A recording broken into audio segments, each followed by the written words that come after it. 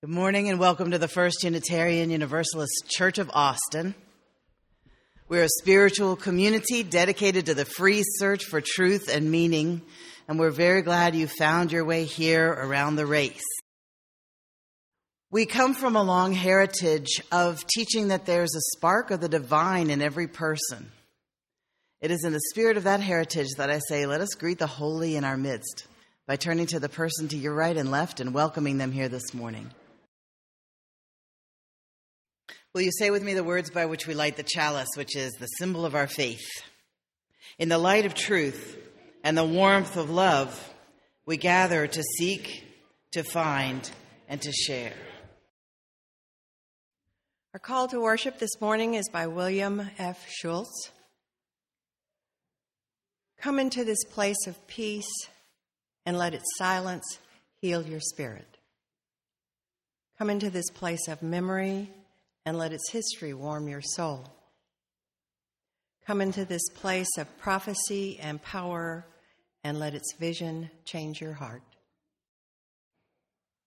We have people in this congregation with beliefs and practices from all the major world religions, including neo-paganism, including staunch atheism, including mystical humanism. They cannot all even be named. What holds us together then? How do we all sit in the same room every Sunday morning? Well, one of the things that holds this congregation is its mission statement, which we wrote on the wall, and we say it together every Sunday. We gather in community to nourish souls, transform lives, and do justice. Our reading this morning is a quote from Clarissa Pinkola Estes. How does one know if she has forgiven? You tend to feel sorrow over the circumstance instead of rage. You tend to feel sorry for the person rather than angry with them. You tend to have nothing left to say about it all. This is the time in our service when we breathe together deeply, where we take everything that has rattled us down inside with our breath, come to the still place. I won't say just let it go. I will say maybe ask yourself if there is a healthy reason to hang on to all those thoughts.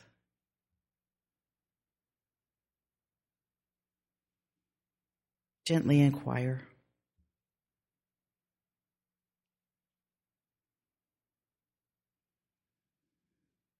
Keep breathing.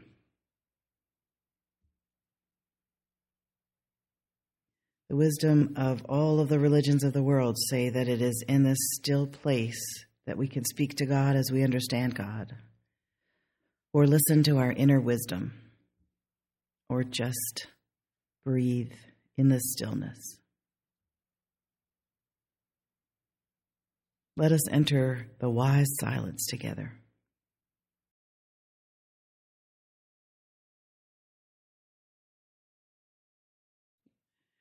So I used to have a friend who worked for an asphalt paving company.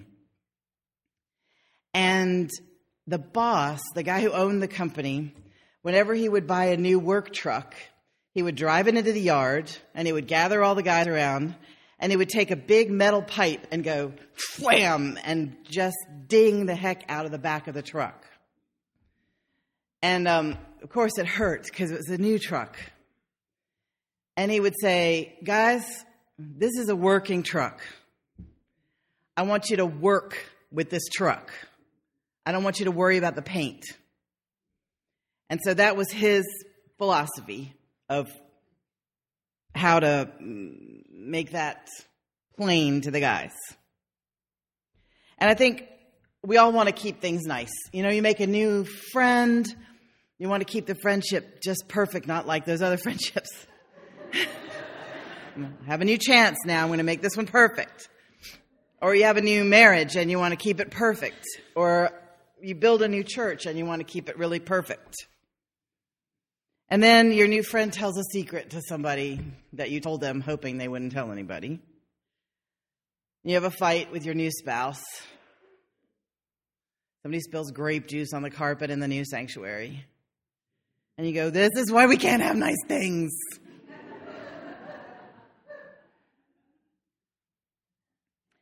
And I think forgiveness is a good way to move forward into the working part of the relationship. You know, you have a ding in the church, you have a ding in the friendship, you have a ding in the marriage. Good, fine. You forgive and you go on, if you can. And so it becomes a useful church building. It becomes a real friendship. It becomes a working truck of a marriage. You know, it's your marriage. It's still got good horsepower. It's still nice to drive. It just has a few dings. So what? Great Canadian poet Leonard Cohen said, "You can add up the parts, but you won't have the sum. You can strike up the march, but there is no drum. Every heart to love will come, but like a refugee. Ring the bells that still can ring. Forget your perfect offering. There is a crack in everything. That's how the light gets in. Every heart to love will come like a refugee." What I think of when I hear that is that we seem to try everything else but love first. First you're living in the land of perfection. So you're going to do everything right. And then when that doesn't quite work, you flee to the land of control. All right, everything wasn't right that last time. We just have to tighten down. We just have to try harder. I just have to keep a better eye on you. Because it's never us, really, that did the bad thing. And then we flee from the land of control into the land of love. Or maybe you come a different way. Maybe you start in the land of need or the land of dependence and then flee to the land of love. Cohen says we come to love like a refugee.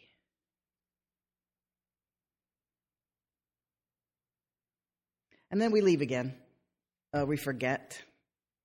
We can't hold it in mind. But if we're lucky and if we're wise, we always come home to the land of love. But how do we live with the cracks? How do we live with the cracks in a friendship? How do we live with the cracks in our experience of a lover? How do we live with the cracks in our sense of ourself? One of the ways to live with the cracks is by the practice of forgiveness. So, you have a piece of ribbon in your hand. Does everybody have one? Does anybody not have it? Everybody, you guys did a good job picking them up when you came in the door. So, I want you to think of something that you need to forgive in somebody else, what they did to you, or something you did that you need to forgive yourself for, because that's the second part of this sermon.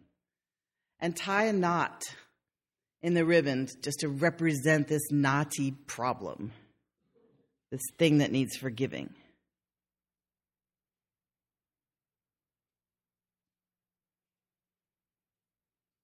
And just hold on to it for a bit. So how do we do it, really? How do you do it? How do you forgive somebody? How do you forgive yourself? What are there steps? Are there things to know about it? People just say, "Oh, I forgive you," and you just don't know, how did that happen in there?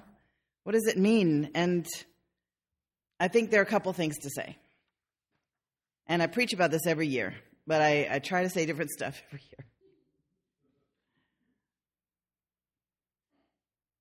I think one of the first things that we do is we understand that we don't have to wait for the person who wronged us to apologize.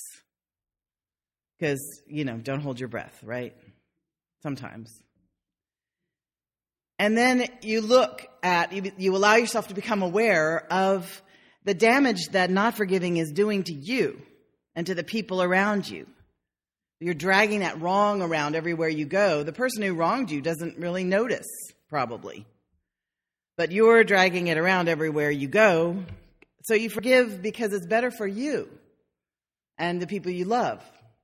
Nelson Mandela famously said, holding on to resentment is like drinking poison, expecting your enemy to die. It just doesn't work. It poisons you. And whatever's poisoning you poisons the people who love you. Because being poisoned makes a person grumpy. I don't know if you've noticed that, have you? And I think forgiving also means that you stop dwelling on the wrong. You know what I mean when I say dwelling on the wrong? I think we all kind of have done that. Where you just watch the movie of it over and over again, or you tell yourself the story of it over and over again, whether it's you, something you did. You know, you wake up in the middle of the night with a start, and you go, oh, I can't believe I said that. So when you find yourself in that loop, you invite yourself to think about something else. Dwelling isn't always very controllable, but sometimes you can have a little influence, just becoming unwilling to dwell. And asking yourself that very important question, is there a healthy reason to dwell on this?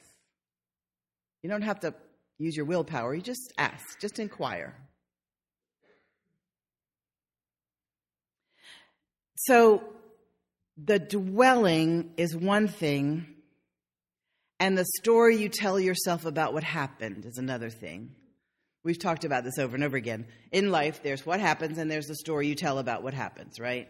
And so when somebody does something to you, sometimes it's kind of delicious to tell the story over and over again and see that look on people's face where they validate you and they go, oh my God, I can't believe they did that. But that's really fun. But as soon as that's over, as soon as you've milked that for all it's worth, you try to tell yourself a story that's maybe more accurate, you may not know, a story that's less hurtful. For example, we tell ourselves that this person said this thing to me or didn't invite me to that thing or ignored me and looked right through me because they despise me. They do it because they despise me. Or because they don't love me. Or because they don't love me right. Or because they never loved me. This has made it clear, you have never loved me. That's quite a dramatic story. But it may not be accurate. You know what I mean? And it's hurtful. Or this person did that thing because they think you're stupid, or they think you're negligible, or they think whatever. So you imagine that you could maybe invite yourself to think of a different story about it. Maybe they were blinded by pain, or maybe they were careless, or maybe they were very angry and have few skills on how to handle their anger, or maybe they're just not a kind person.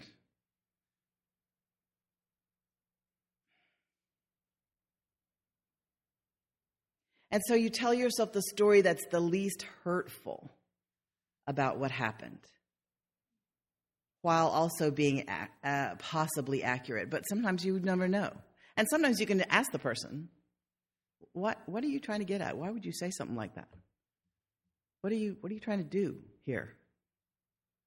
But they won't know. They'll go, oh no.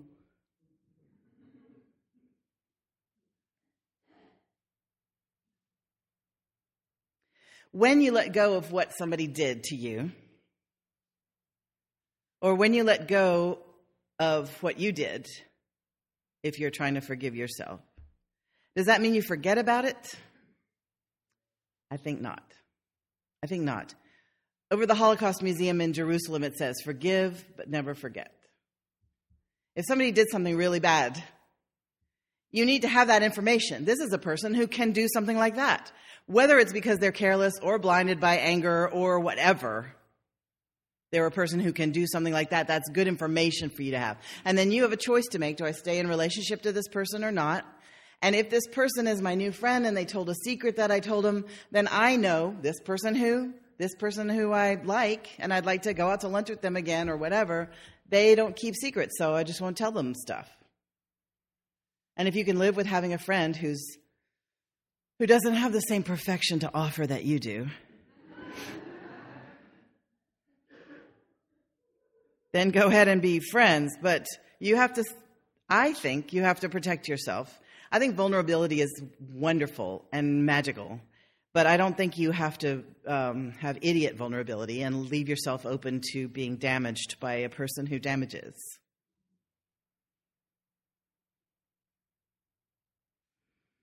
And you may forgive them, and then if you continue the relationship, you may want to make a boundary with them.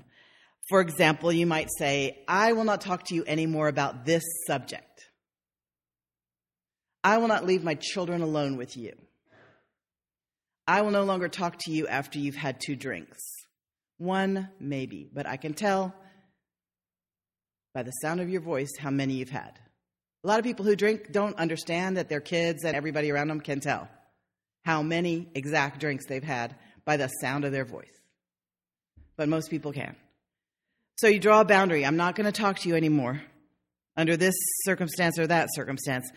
I was a couples counselor for many years, and I had one couple. I said, do you want to make a container for this one recurring fight that you always have? Like, say we're going to set the timer for 15 minutes and fight for 15 minutes, let it go when the timer dings, or we're going to just have it while we're walking around the yard outside, or you're going to make some kind of, so it doesn't just infect your whole life. They decided that they would only talk about this thing while they were both standing up in the bathroom.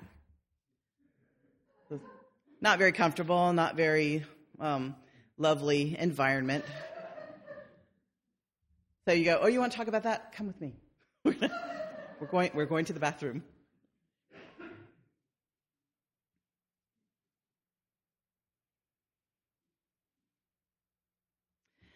So you decide whether or not to stay in a relationship. You might make a boundary. You tell yourself the least hurtful story about what happened. And then you try to move forward without dragging that wrong behind you. One of the most striking examples of forgiveness that happened this year was the shooting in Charleston. I watched that with horror, as we all did. And when the families of the victims and the survivors went to talk to that little white racist boy, they told him their stories. They honored him with their stories. I thought he should have really appreciated that. Not sure whether he did or not. Don't care. When I'm a better person, I'll care about.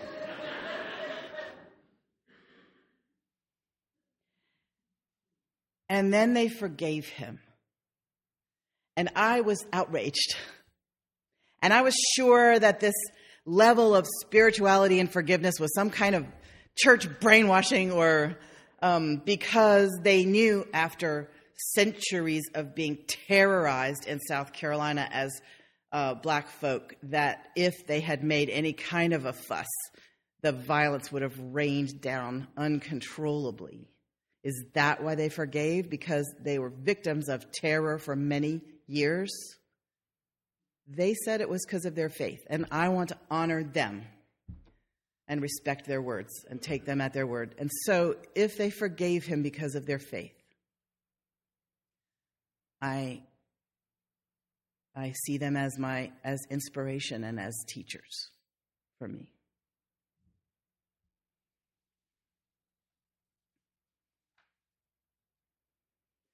Jungian teacher Clarissa Pinkola Estes says, forgiveness seems unrealistic because we think of it as a one-time act that has to be completed in one sitting. Forgiveness has many layers, many seasons. It's not all or nothing. You can do a 95% forgiveness and you're a saint. 75 is wonderful. 60% is fine. Keep working with it. Keep playing with it. The important things are to begin and to continue. Just begin and continue. There's a healer inside, she says, who will help you if you get out of the way.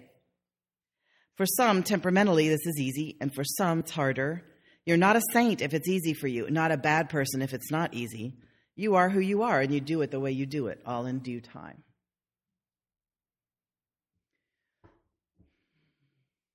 I think the hardest thing is to forgive yourself. Because we feel somehow that it's righteous and upright to hold ourselves to a higher standard than we hold other people. Come on. If you look at it, really, it's kind of arrogant. I could forgive my best friend for doing this, but I can't forgive me. What's that all about? Do I like my best friend better?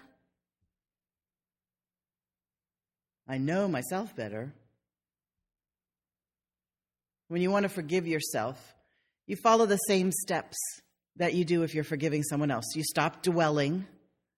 You tell yourself the most true and least harmful story that you can. You know how sometimes you look back on your life and you look back at something that happened. Many of you are not old enough to look back 20 years, but when you look back 20 years and you think of something you did or couldn't do back then, you have all kinds of compassion. You go, of course I couldn't do that. I had 2 small children and I had a full-time job and I was trying to do blah, blah, blah, blah, blah. Why was I so hard on myself? And so you tell yourself the best story that you can while still being honest. And one way to get started forgiving yourself is to realize that not forgiving yourself makes you more of a pain to be around for the people who love you. Because they not only have to be around you the way you are, but they have to always reassure you that the way you are is fine, which is work. Best just to be who you are and let them deal with who you are. They love you. They're there for some reason. Don't make them love you and reassure you all the time. And sometimes when you've done something that you can't let go of, you can't forgive yourself, or you start feeling like you don't deserve to have a good love. And so you start trying to destroy it. That's no fun for the person you're trying to destroy, by the way. Or you feel like you don't deserve for good things to happen to you, or that you don't have anything to give people.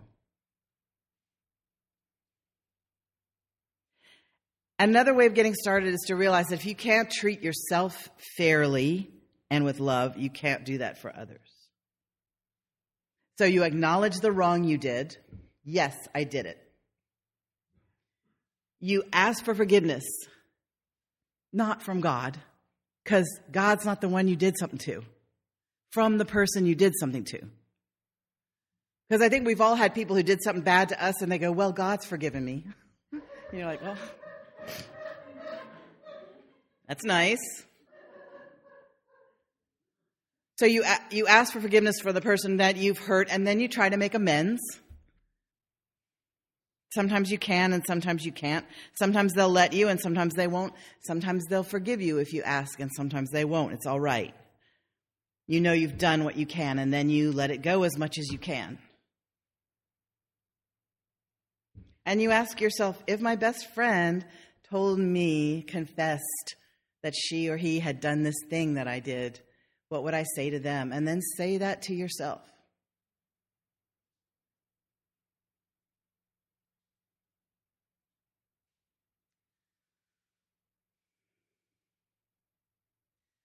Knowing that you've done something hurtful doesn't mean you're a bad person. Here's the truth. Good folks and bad folks are the same folks for most of us.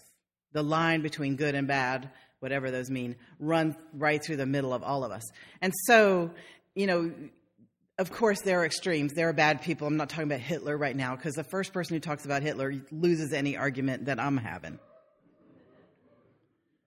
But for regular people, for regular folks, you've got a little creative and a little destructive in you, like a Hindu god. You've got a little good and a little bad.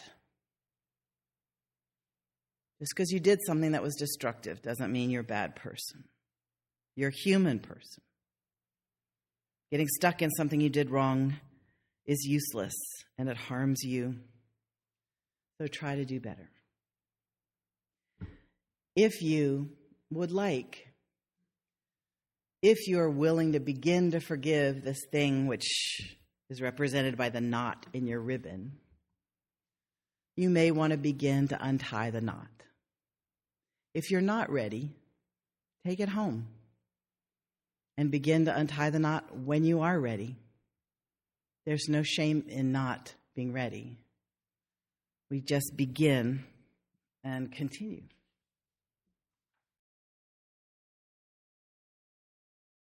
Will you say with me the words by which we extinguish our chalice?